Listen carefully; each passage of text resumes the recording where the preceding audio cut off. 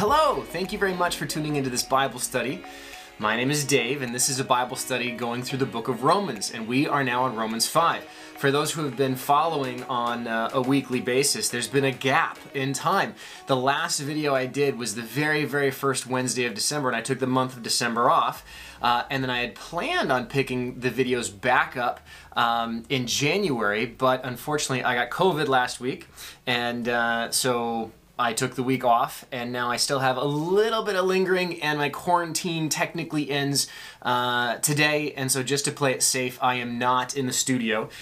Welcome to my home. This is my home office, and Lily is one of our two cats that is so excited that we're filming in the home office that she has decided that she is not going to take the hint, but for you cat owners out there, you know how cats are. If you don't want them to be in one spot, that's exactly where they're going to be.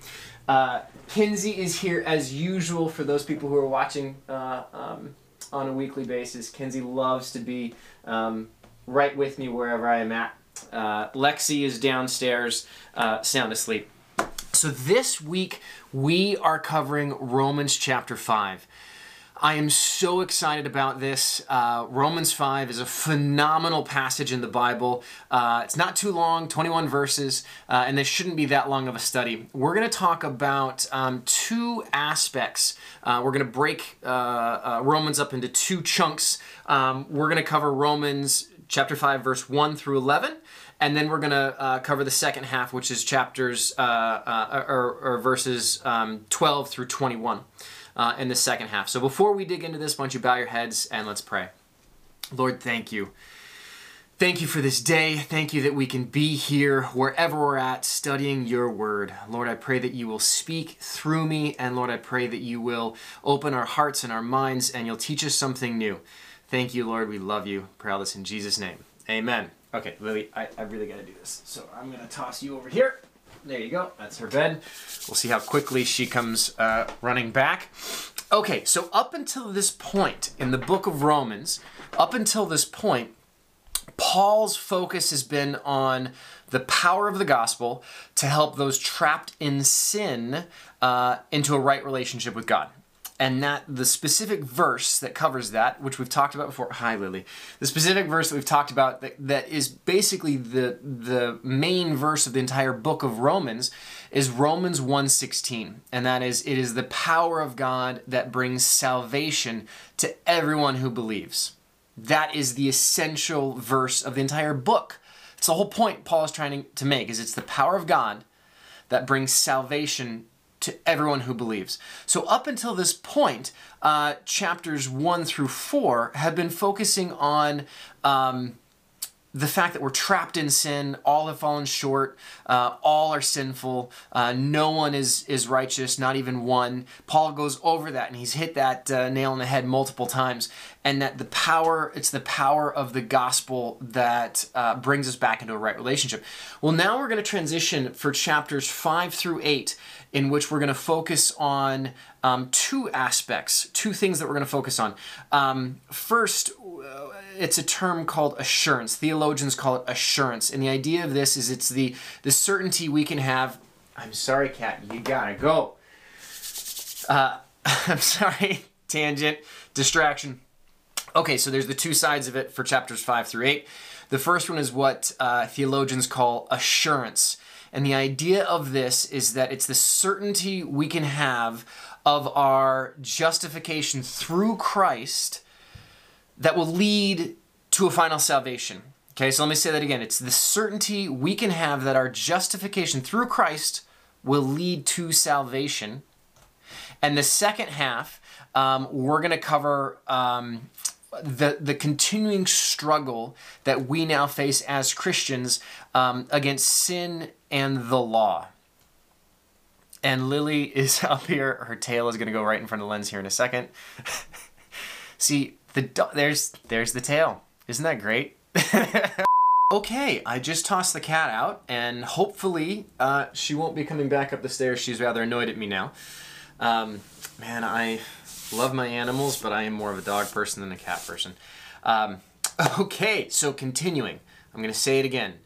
Chapters 5 through 8, we now go into this new section of the letter that Paul is writing to the Roman church. And he's basically going to bookend it. He's going to open chapter 5 and close chapter 8, hitting on this idea of the assurance. And what we're going to see today in chapter 5, 1 through 11, he's going to make that point of the assurance that we have. Then he's going to back it up in verses 12 through 21 of chapter 5, in which we compare Christ to Adam. Adam and Christ, Christ is often called, or he has been referred to as the second Adam. And I'm going to talk about that. So let's dig into this. So why don't you open your Bibles. We're doing chapter 5, and I'm going to read verses 1 through 11, and then we'll come back and we'll dissect it. Therefore, since we have been justified through faith, we have peace with God through our Lord Jesus Christ, through whom we have gained access by faith into this grace in which we now stand. And we boast in hope of the glory of God. Not only so, but we also glory in the sufferings, because we know that suffering produces perseverance. Perseverance, character, and character, hope. And hope does not put us to shame, because God's love has been poured out into our hearts through the Holy Spirit, who has been given to us. You see, at just the right time, when we were still powerless, Christ died for the ungodly.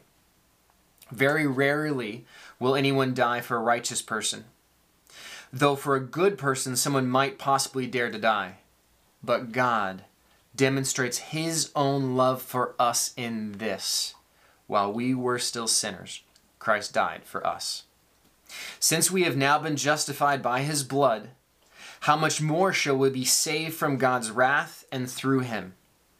For if, while we were God's enemies, we were reconciled to him through the death of his Son, how much more, having been reconciled, shall we be saved through his life? Not only is this so, but we also boast in God through our Lord Jesus Christ, through whom we have now received reconciliation. So there's a few different things I want to hit on. We talked about last week, and he picks up right here. He says, therefore, since we have been justified through faith. What did we talk about last week? I know it was weeks ago, but what did we talk about? We looked at Father Abraham. We looked at Abraham and how the Bible specifically says that his faith was counted unto him as righteousness, not by works, right? So this is something that we've been talking about, and this is one of the things that I want you to understand, and we're going to hit on this over and over again. Historically, culturally speaking, Paul is writing to the Roman church, and I think it's 35, 36 AD, roughly is when he's writing this. I got to look that up now and make sure that's accurate.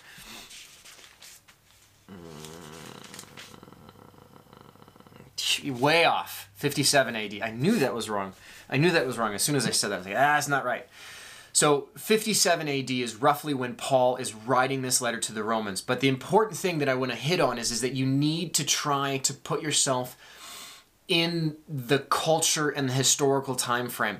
So we've talked about this before, but there is existing throughout the entire Mediterranean. Christianity is spreading like wildfire. And as we've talked about when we went through Acts, Paul and the apostles would go into the synagogue first and speak first to the Jews. Why? Because the message of salvation is for the Jews. Christianity is not a fixing of Judaism or a new version of Judaism. It is the completion of it. It is the next step. And so the apostles went first to the Jews. And then those Jews who accepted Jesus as the Messiah, they're called Messianic Jews, there was this tension that existed. Do we need to still follow the law, or do we not? And this is that argument of faith, simply having salvation by faith, receiving salvation by faith, or is it by works? Is it by following the law? Is it by doing things?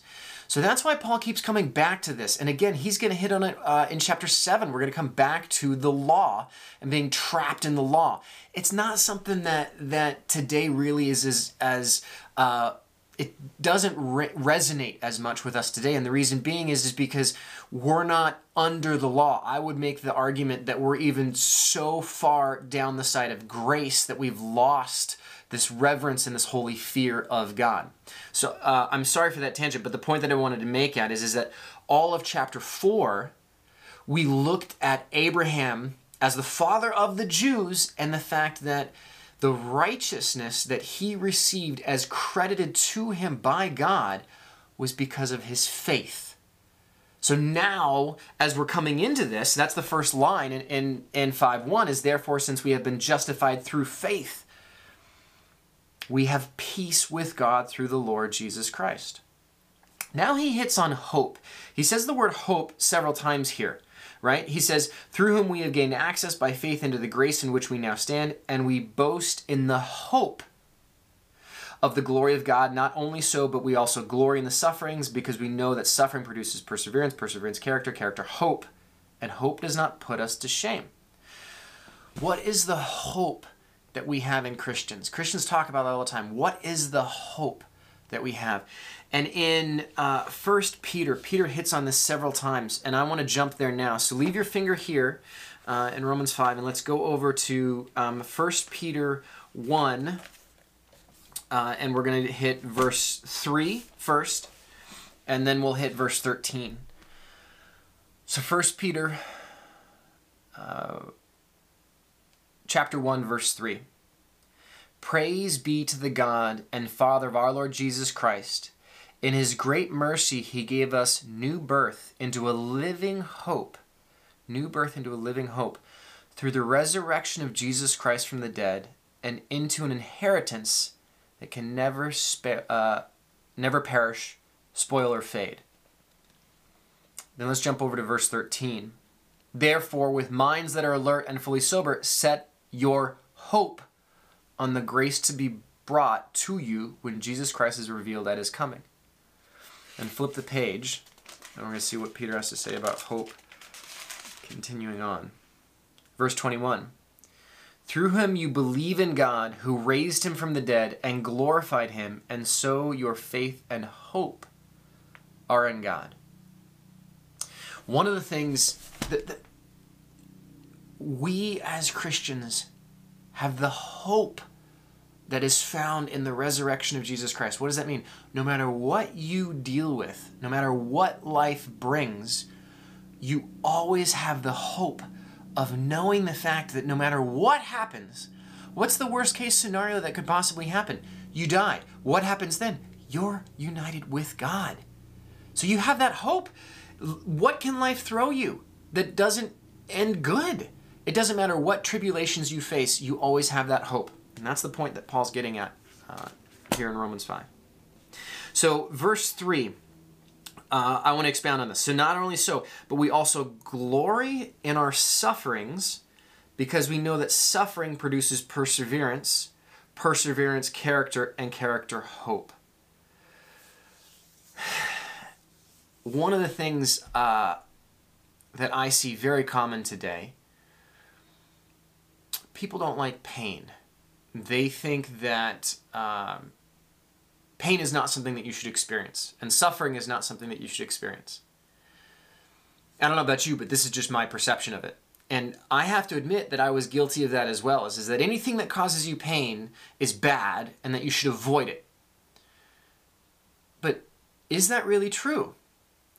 And for me personally, one of the experiences that I've gone through in my life that taught me that that's not always the case was training for an Ironman.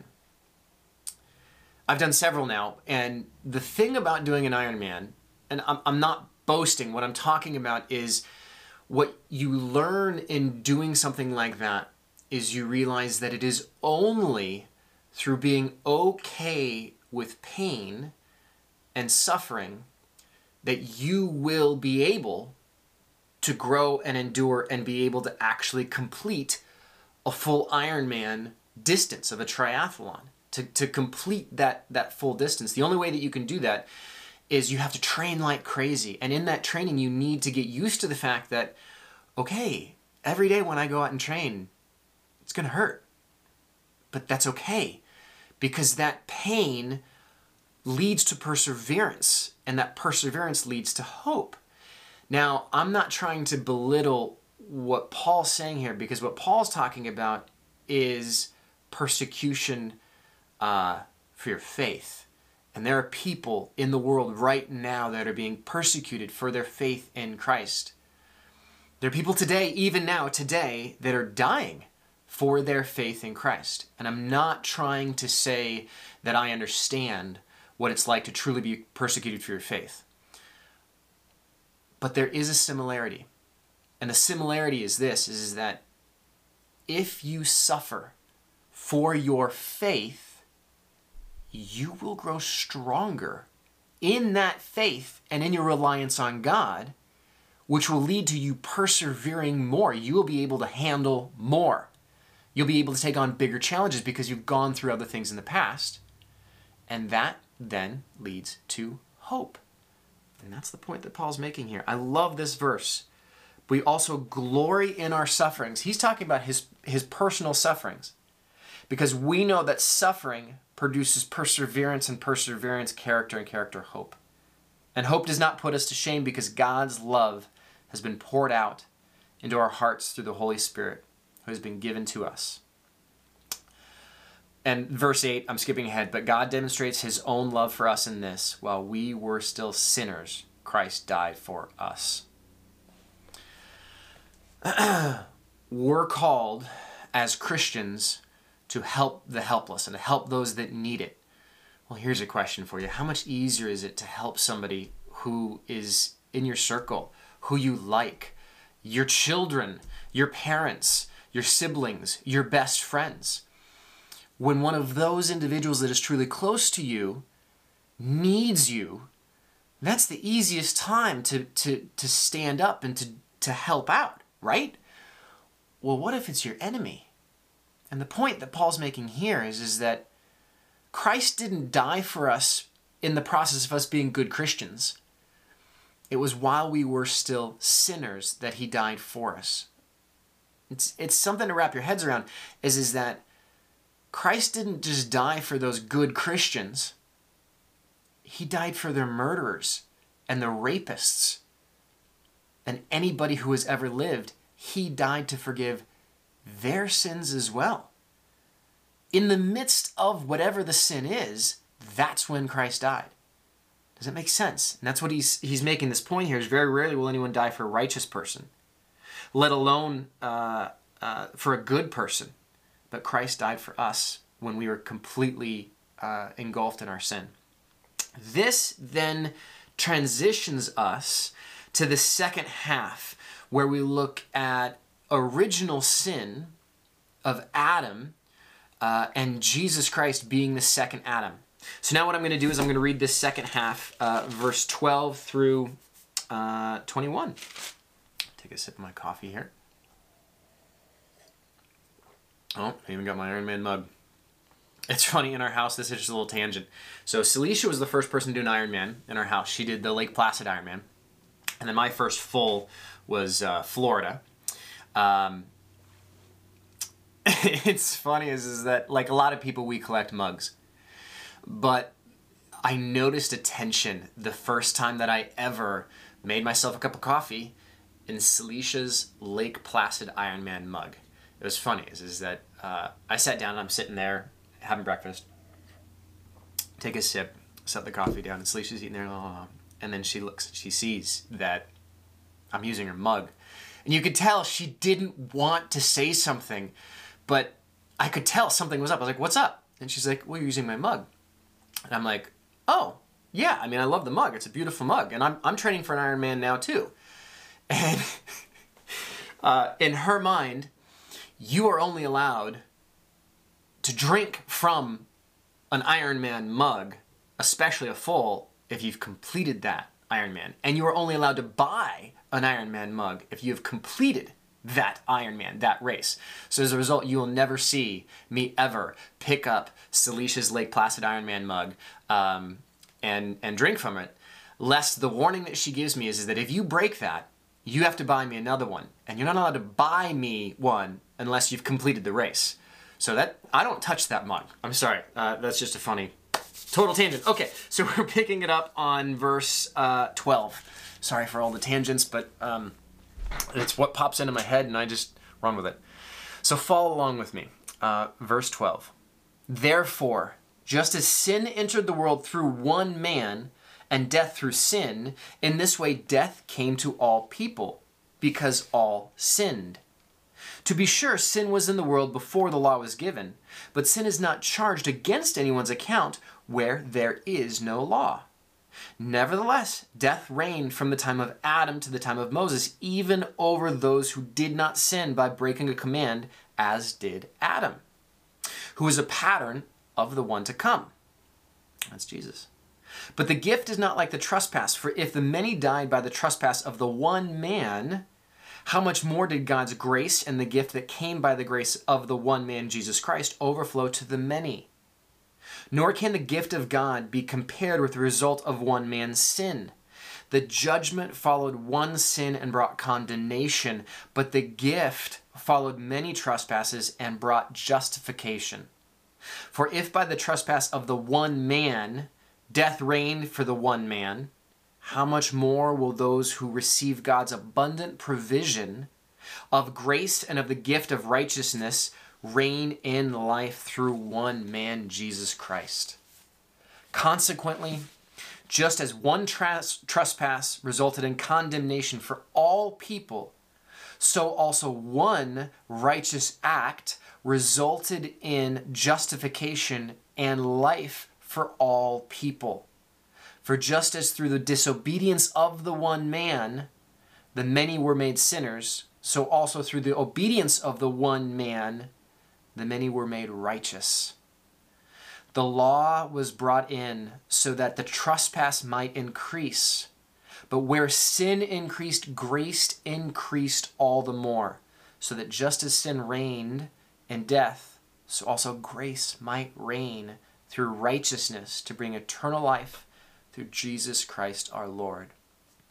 Okay, so there's this juxtaposition, this back and forth that Paul keeps making of this one man's sin to one man's righteous act. Now, who are we talking about? Obviously, we're talking about the one man Adam, the one act, the fall, and we're talking about the one man Jesus, the one righteous act that he did, which is the crucifixion on the cross, and the resulting trespass, right? Being forgiven.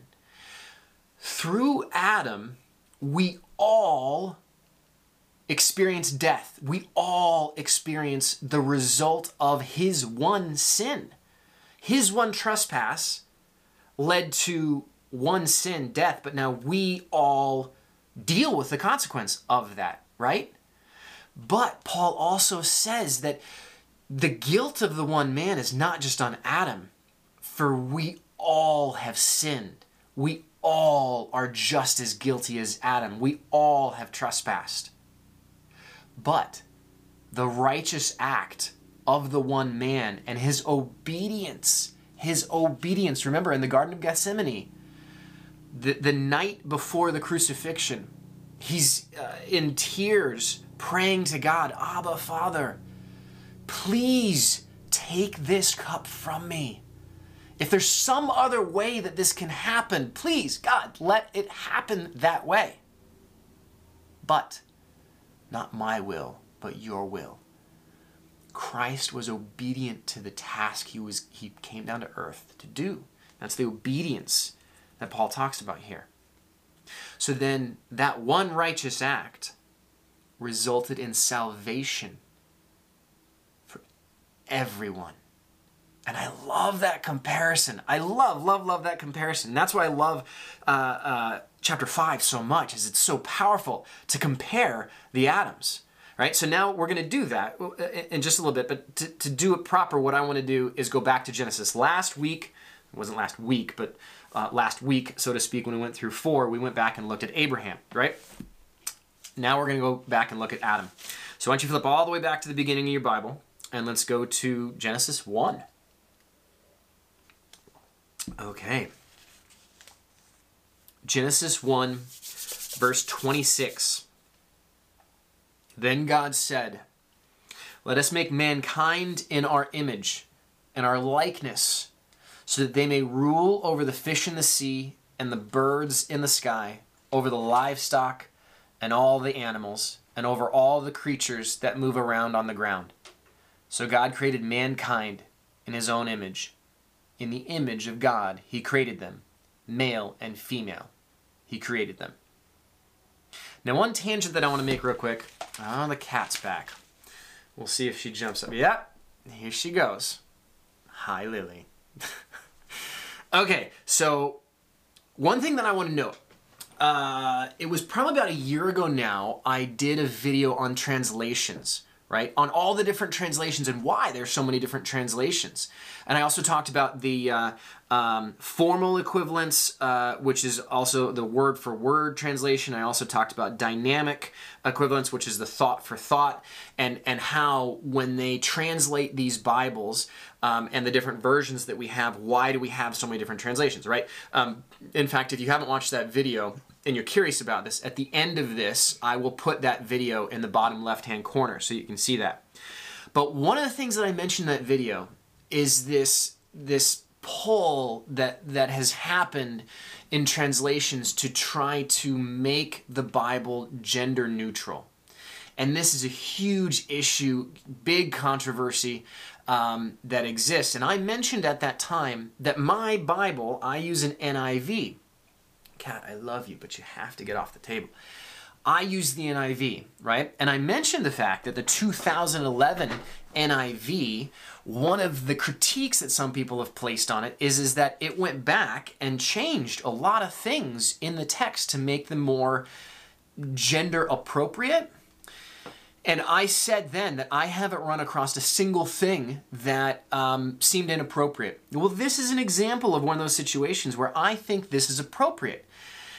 If you have a King James Bible, a Christian Standard Bible, an English Standard Version, or a Revised Standard Version, your text actually says man. It says, "Then God said, let us make man in our image."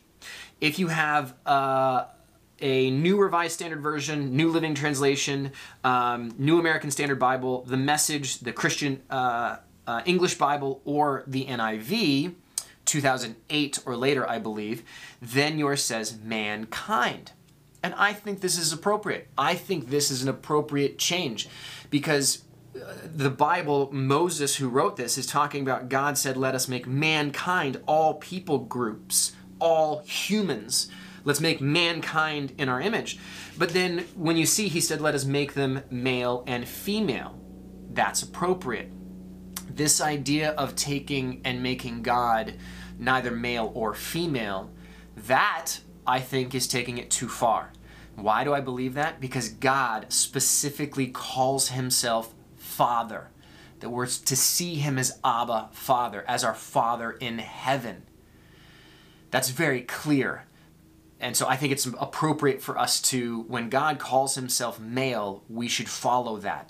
But when the text clearly is saying mankind in general, then I think it's appropriate in that situation to see the text as being humans or mankind.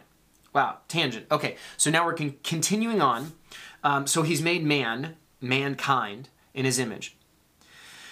Then, so picking up chapter 2, verse 7, "Then the Lord God formed a man from the dust of the ground and breathed into his nostrils the breath of life, and the man became a living being."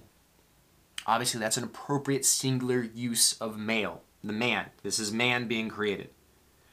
Then flip over to verse 15 of chapter 2. "Then the Lord God took the man and put him into the Garden of Eden to work and take care of it. And the Lord God commended the man, 'You are free to eat from any tree in the garden, but you must not eat from the tree of the knowledge of good and evil, for when you eat from it, you will certainly die.'" Now we fast forward. We're actually skipping over the rest of chapter 2 in which woman's created. Then we go to chapter 3 in the fall. Now the serpent was more crafty than any of the wild animals the Lord God had made. He said to the woman, "Did God really say you must not eat from any tree in the garden?" The woman said to the serpent, "We may eat fruit from the trees in the garden, but God did say you must not eat fruit from the tree that is in the middle of the garden, and you must not touch it, or you will die." "You will not certainly die," the serpent said to the woman, "for God knows that when you eat from it, your eyes will be opened, and you will be like God, knowing good and evil." When the woman saw the fruit of the tree was good for food, and pleasing to the eye, and also desirable for gaining wisdom, she took some of it and ate it. She also gave some to her husband, who was with her, and he ate it. Then the eyes of both of them were opened, and they realized they were naked. That's the fall. Now, I'm not going to go into a whole big talk on the fall. That's a separate study all of itself. Death that was entered in here was not only death and decay of the creation, which we are still dealing with now today in retro. It's continually getting worse and worse and worse and worse, all the way from the garden till now, and it will continue to degrade. You also have death as far as us dying in our bodies, and a lifespan that we have 120 years. Now at the time, Adam lived 900 plus years. Noah lived 900 plus years. But God did set an age limit at that point as well. And you see after the antediluvian age, after Noah, that it's 120 years. So death in that sense of we now have years to count. But there's also death in the sense of separation from God. And that's the ultimate death. That is what God, Jesus, solves in the resurrection. In his dying for us, he pays that ultimate sacrifice to allow us to be reunited with God. And we also have here what's called the proto-evangelium. The proto-evangelium is a fancy word for, it's the first gospel message in the Bible, and it's found in Genesis 3:15. Let me read that. "And I will put enmity between you and the woman, and between your offspring and hers. He will crush your head, and you will strike his heel." This is God speaking to Satan after the fall. And he says, "Satan, I will put enmity between you and the woman, and between your offspring and hers." Now this is interesting, is that we're plural right here. All of your offspring, Satan, all of your offspring, Satan, and all of her offspring, Eve's offspring. This is all of humanity against all the demons, basically. "Put you and the woman between your offspring and hers. He, singular, now will crush your head, singular, and you, singular, will strike his heel." That is a reference to Jesus. He is Christ. Will crush your head.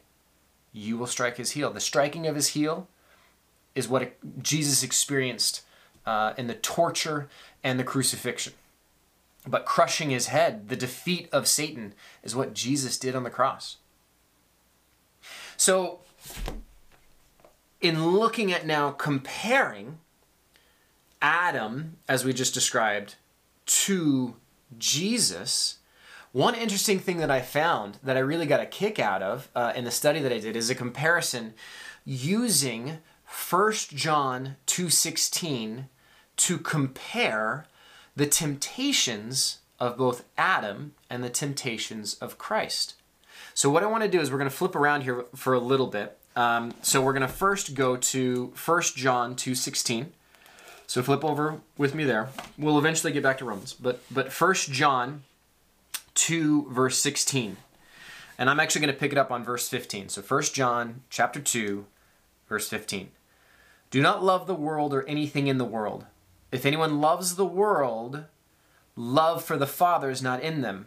For everything in the world, the lust of the flesh, the lust of the eyes, and the pride of life comes not from the Father, but from the world."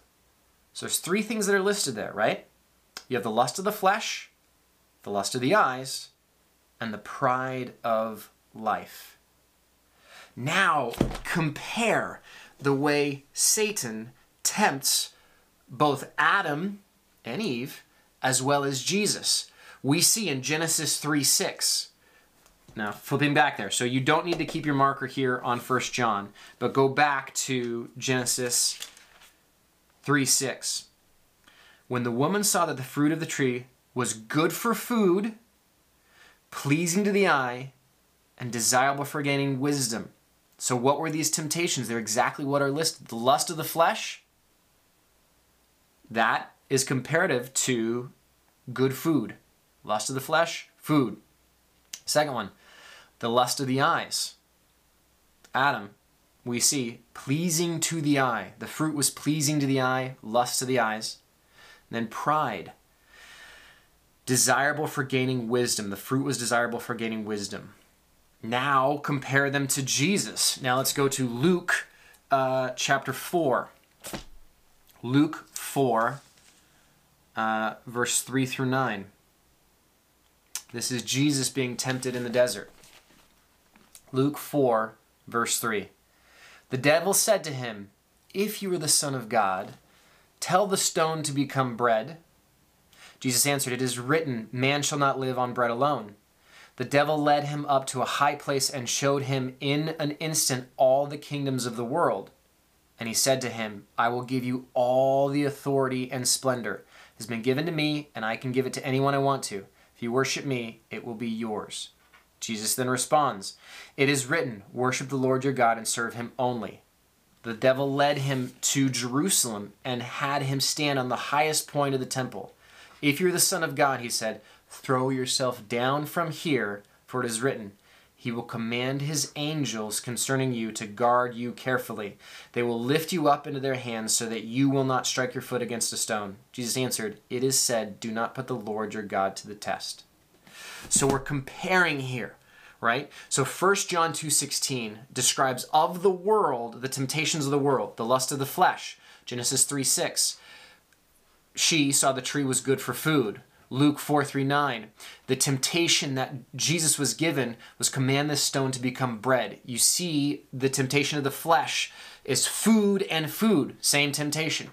The lust of the eyes, it was fruit was pleasant to the eyes for Eve and Adam in the first temptation. And then you have Jesus. The devil showed him all the kingdoms of the world and said, "I will give you all of this.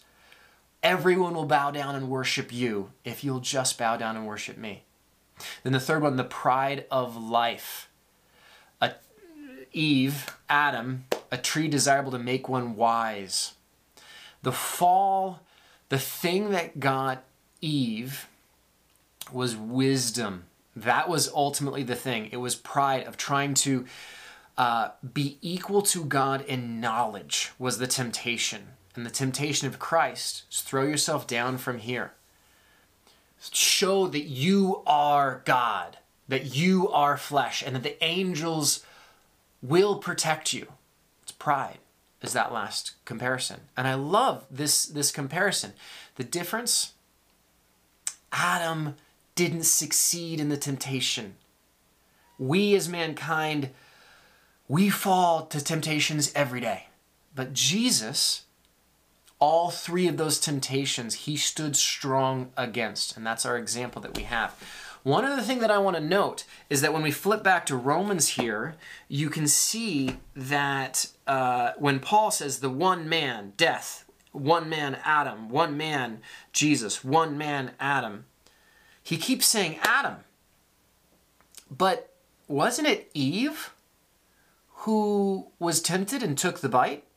And she was the first one who brought sin into the world? But Paul here blames Adam. So who is it? Oh, it's Adam. It's Adam's fault. I might be a little bit traditionalist here, and this might upset a few people, but the Bible talks about the fact that the husband is responsible for the family. For whatever the wife does, it now responsibility falls on both of them. And as a result of this, the Bible makes it clear that it might have been Eve who took the first bite, But Adam was standing right there and let her do it. Adam should have stepped in, intervened, and been strong and said, no, we must hold strong. But he didn't. He was silent. And then he ate himself. He ate the apple himself. What was the temptation that got Eve? Wisdom, to be like God. What was the temptation that got Adam? A naked woman handing him food. We haven't changed all that much. So I love this comparison, flipping it back over to Romans now, of realizing that just as the one choice of one man and his failure led to sin for all mankind, Jesus Christ is the second Adam. Adam in perfection, found only through God intervening for us. The one temptation that they both faced, he withstood it. Christ was perfect. And so in that way is the perfect fulfillment of the law. But Jesus, in the one righteous act, provides salvation for all. In the same way that that one bad sin brought sin into the world for all mankind, even though we're all deserving of it, Jesus' one righteous act brought salvation for all. So that wraps it up for this week, Romans 5. The very end of this, I'm going to read verse 20 because it's a perfect segue into chapter 6. The law was brought in so that trespass might increase. But where sin increased, grace increased all the more. So that just as sin reigned in death, so also grace might reign through righteousness to bring eternal life through Jesus Christ our Lord. The point is, as sin increases and gets greater and greater and greater, the salvation brought on, the grace brought on by Christ increases all the more, to the extent that there is not a sin that we can commit that cannot be covered by God's grace. There's one that might be in there that's questionable, and that's where the one sin that Jesus referenced is blasphemy of the Holy Spirit. And the idea of that, to not go too far, but the idea of that is complete 100% rejection of God. Rejection of the works of the Holy Spirit, the works of salvation, specifically the works that the Holy Spirit does, not giving those as credit to the Holy Spirit, and to basically throwing away the gift that God has given us through Jesus Christ. Thumbing your nose at that is the one thing that is not forgivable. But I don't know how that works. I know that there are people who were saved, left their faith completely, and came back. That's a whole separate discussion. Can you lose your salvation? That's a whole other discussion that I don't even go down to. But verse 1 of chapter 6, what shall we say then? Shall we go on sinning so that grace may increase? By no means. The argument here is that, well, Paul says that as sin increased, grace increases all the more. So let's sin it up. Let's go and live our life however we want to live, because if you are a horrible person, then the salvation and the grace that is provided through Jesus Christ is all the more significant because you're so sinful. Therefore, the grace and the love of Christ is all the more powerful to overpower that sin. That is an argument that a person could make. And Paul starts out chapter 6 by saying, no, by no means. And he'll go in and explain that even more. So why don't you bow your heads and let's pray. Lord, thank you. Thank you for this amazing message that Paul gives us in comparing Adam and the original sin that he fell short in that moment. And that we are just as deserving, that through Adam and that one sin now entered the world, but it wasn't just his one trespass. Each of us is guilty of that, Lord. Thank you, Lord, for Jesus, for you coming down in the flesh, and through being obedient to the cross, the salvation was bought through one righteous act. We all now, in our sin, are now made right with you. And that we can be united with you, that through that one righteous act that you did on the cross, we now are unified with you. Thank you, Lord, for that.